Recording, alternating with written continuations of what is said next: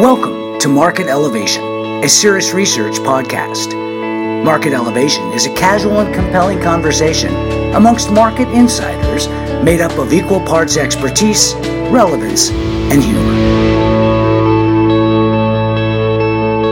You are listening to part 2 of the Cirrus Research discussion, When the Market Turmoil Gets Personal, Personal Finance Decisions for Investors, with Miley Wong and Bill Can.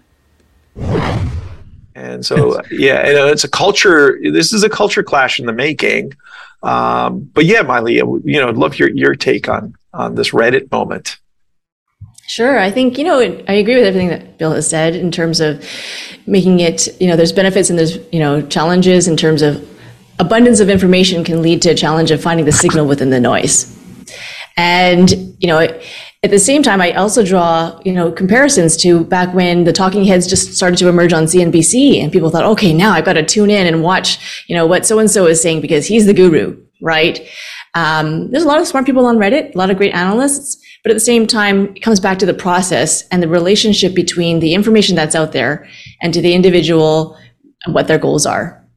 And I think it's really important to have that clarity around the difference between the entertainment side of things of, maybe the fun factor of trading some meme stocks and, seeing, some payoff initially, and the delayed gratification that comes from having a disciplined process in order to create, more of a high probability that your portfolio is actually going to be able to generate the outcomes you need for that long-term plan. And so there's short-term versus long-term. And that comes with experience. Oftentimes a new generation of investors is seduced, if you will, by the sort of either the entertainment or the bright, shiny object of the day, which might be that meme stock, right? And of course, the media helps by playing it up and making it even more sensational. And I think we as advisors are often, I find, trying to help our clients kind of, become less distracted from the noise and actually not fall in love with any particular stock or investment, because we help see these investments as part of the portfolio, a diversified portfolio, as a mechanism towards creating the outcomes that they need for their plan. And so it helps to depersonalize, I think, some of the attachment that we as investors might have when you get, kind of fall in love with a meme stock. Hey, and we've all been there, right? Where, there's a great story, you get attached to it. But again, there's so many things outside of one's control that can affect that story. And I think that's part of having that disciplined process. So, bringing it back, to the framework around this Reddit moment, we oftentimes, we listen to what, the news that's out there, and always open to hearing a different perspective that, brings up something that we didn't realize or didn't know about. But recognizing that, this idea of the silver bullet guru who's got it all figured out is a super dangerous fallacy.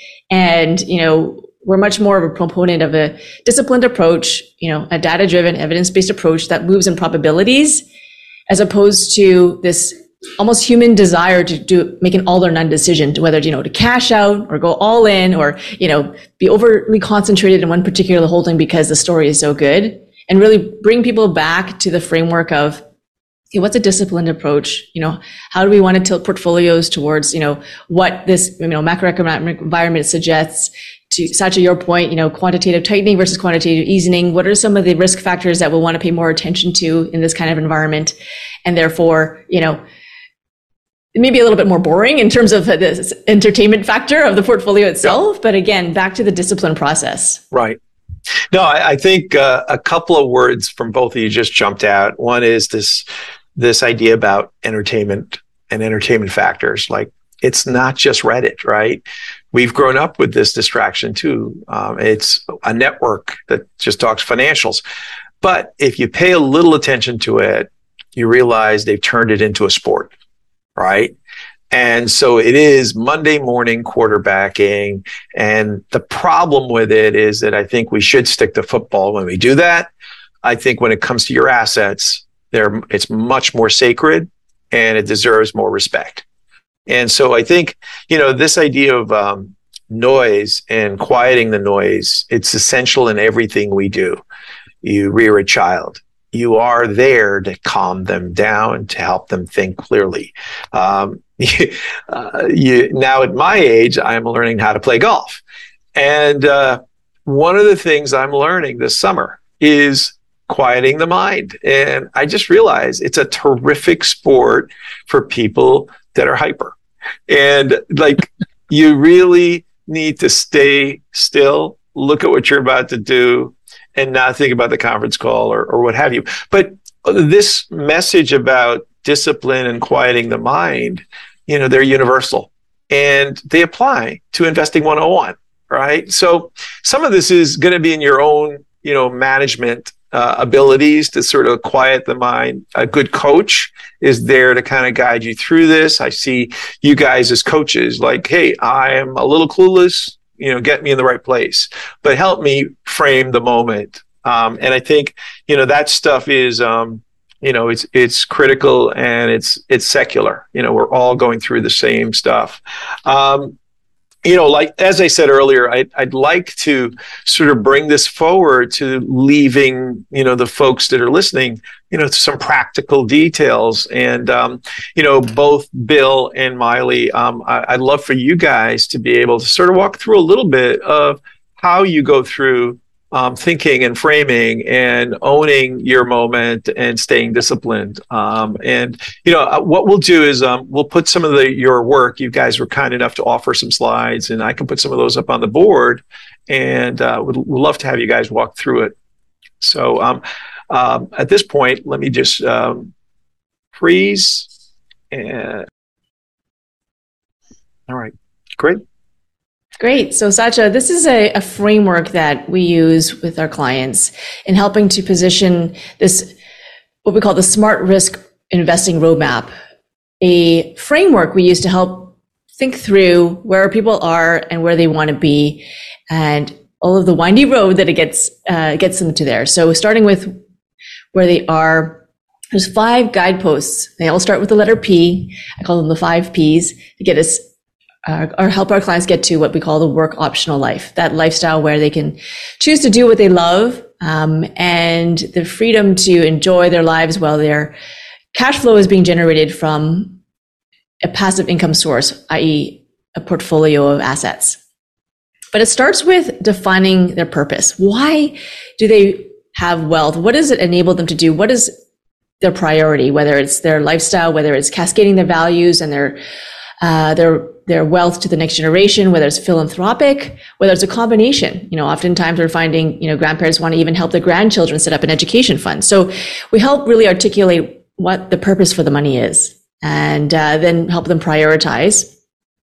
And then the second guidepost is about people, helping our clients assemble almost like a board of directors of trusted individuals with great expertise, whether it's their financial advisor, accountant, lawyer, medical advisor, a spouse, and help them build a circle of trust, all of with their best interest in mind, aligned around their goals, and even create, meetings where we'll have these people together to be able to talk about this plan. And of course, the third P is plan. We advocate for having both a investment plan and also a retirement or a financial plan. And the financial plan is really maps out some of the milestones, what they need the money to do for them. And the investment plan is the mechanism that helps, to set the asset mix and the investment parameters designed to make the financial plan a reality. So 2 separate plans.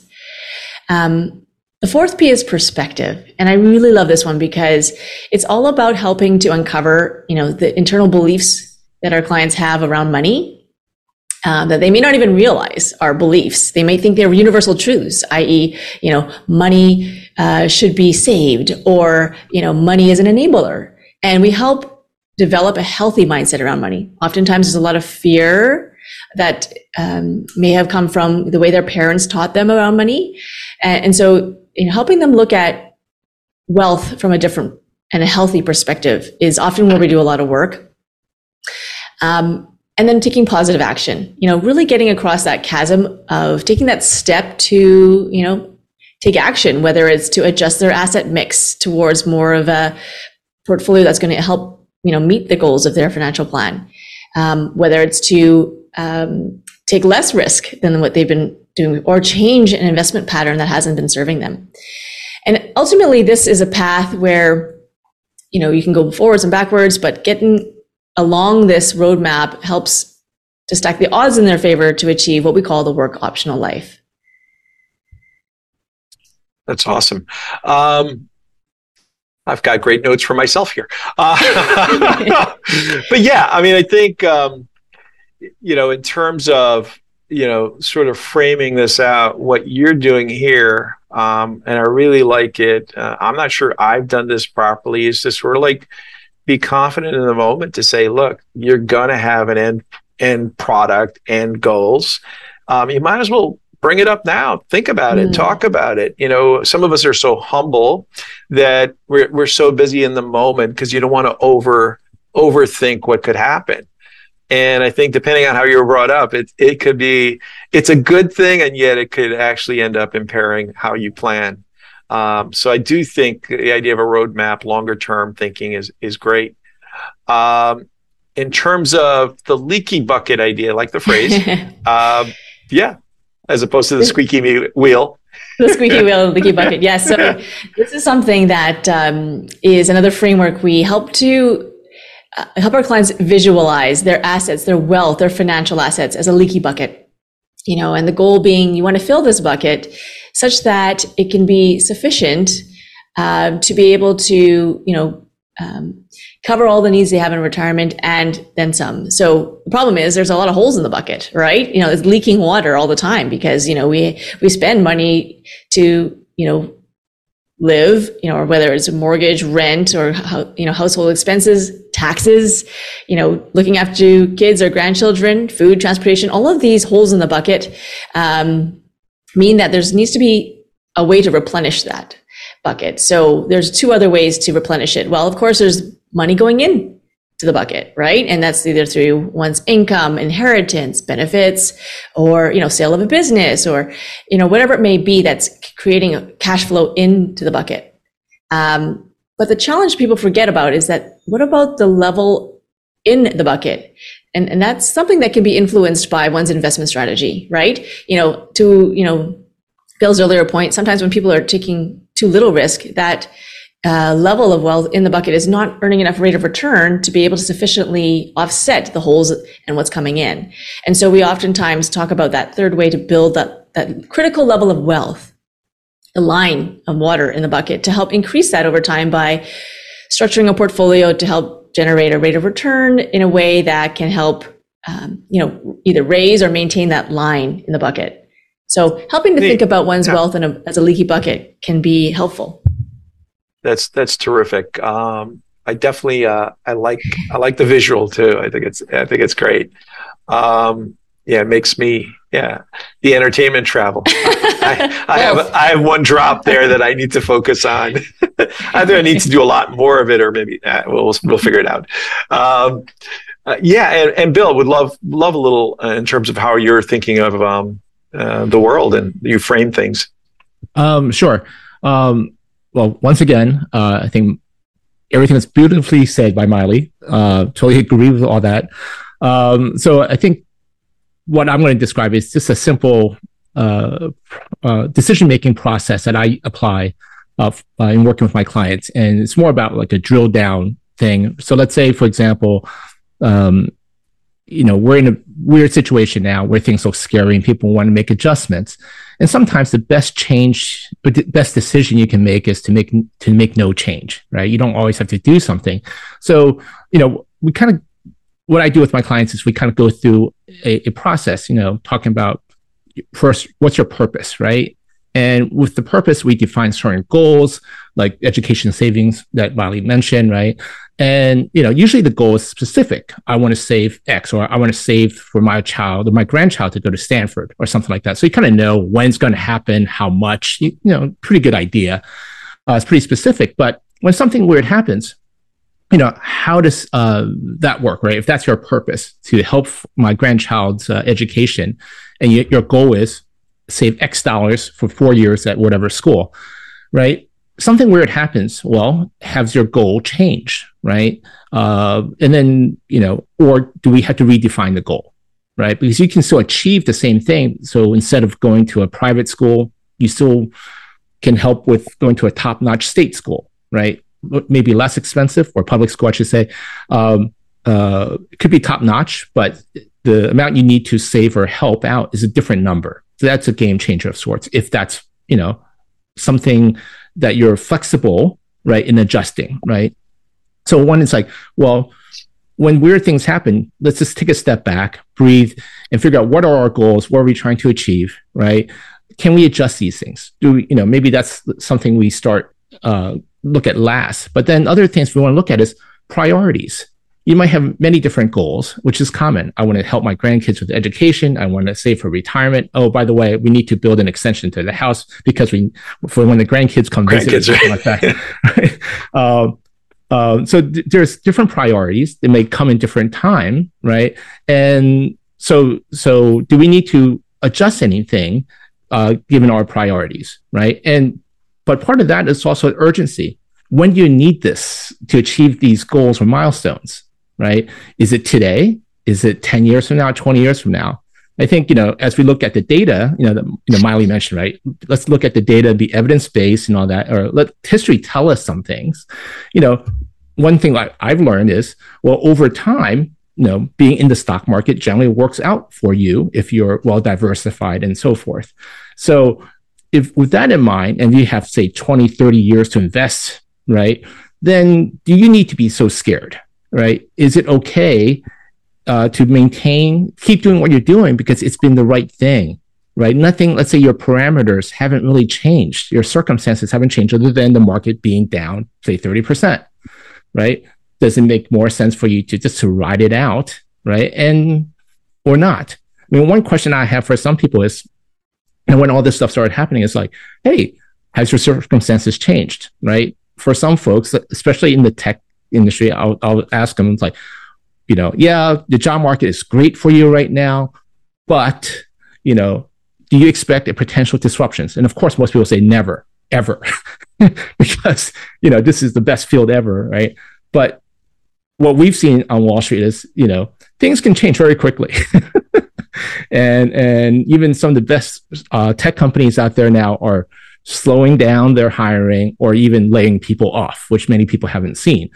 So it's like, do you have to adjust anything now, right? Do you have to adjust that goal? Maybe you work longer, delay retirement, or right. Change your goal, redefine your goal, right? So basically go through this thought process to see if it requires a change or how concerned you need to be. In many cases, it's not so bad. But in some cases, like I have a client that because of the job situation is going to retire early, like now. Well, that's a game changer. He didn't expect that to happen. Yeah. So, yes, we will be making adjustments. So it's very personal. But I like to go through the simple process of doing these little, like a checklist, like a doctor would or a pilot would, to basically stay on course, right? As opposed to making some radical adjustment when you don't need to. Yeah. I like that. I think the header here is a change of plans, right? It is stuff happens. There we go. I think, the sort of graphics you guys have, I think are terrific. And a change of plans is something that we all need to be, so wary of, as you've put in a few decades, you've learned a lot. I think we've all sort of like, we were all pretty shell-shocked with the last 3-4 years of living through a pandemic. And hopefully that we can talk about it in past tense. But, Bill, I just had one question for you. For the grandparents saving for that really special private college, would you worry if the grandparents said, yeah, we have some real changes we may have to cut back, but should my grandchild start playing basketball? Would you worry about that question? Should they start thinking about a sports scholarship? That's not a good grandparent, right? I mean, well, I think imagine so like you're saying about you learning golf right now, or back in the day when Devin was playing baseball, right? Right. The amount of time you put in to get good, right? And nowadays, the amount of coaching or investment you make in time and money investing in a coach, it's like, by the time I get to that level, the money I may have spent could have been that extra year of college, right? Between traveling to compete and whatever. Don't die. Okay. Yes. So I think, Miley mentioned this earlier, right? Sometimes people are not looking at the whole picture and looking at the opportunity costs, but all the opportunity costs, right? Yeah. They might be narrowly focused on one thing, but when you factor in the time and all the other resources that you're spending, the cost might be much different than you thought, right? That's one of the challenges I see with a lot of clients. They'll look at a certain investment or a certain thing, but they're not really looking at taking a more holistic view. Completely agreed. So this is really terrific. I learned a few things. I mean, I think the phrase opportunity cost, it's always academic. You're always learning it in Econ 101, right? But honestly, we're always going to have choices to make. And some of them aren't going to be fun. So you do have to cut back on certain things. But you've got, this other term that came out, discipline. You've got to sort of have a long-term game. And whether the term is coaching, advisor, you need somebody you could trust that cares about you, that has, some sort of savvy to the situation. We can't be all experts in everything. And so, I'd love any closing thoughts. Miley, we can start with you, and Bill, we'll finalize with you. Sure. Thank you, Satya. No, this has been a tremendous opportunity to jam with you too, and look forward to future conversations. In terms of summary key points, I would echo what you're saying. For me, I would say it's really about focusing on what you can control and letting go of what you can't, right? And not recognizing that it's easy to be distracted, and trying to stay disciplined and focused on the things that you can control, and be willing to make slight adjustments to the plan if things are starting to go awry. So therefore, not being too obstinate in one's views, but rather stick to the process as opposed to the actual investment or the particular form of the goal, as Bill had mentioned. Maybe the underlying intention is what you should be more focused on as opposed to the actual way that the goal manifests. And at the end of the day, having a disciplined process and working with a trusted strategic advisor as part of your circle of trust to be able to help, you reframe the mindset that can get clouded by the distractions and get you back on course and really walk with you in the process. Totally agreed. Words of wisdom. Yeah, I would say, very similar thoughts as what Miley just said. The thing I would add is basically, ask questions like, when in doubt and not sure, find someone that you trust and talk to that person, and then talk to a few other people that you trust too. And because at the end of the day, it's about your story, your situation, and what you hope to accomplish. And no one knows that better than yourself. So it's learn, listen, and gain some confidence and we can't predict the future. So as Miley said, control what you can control and don't get distracted by the noise.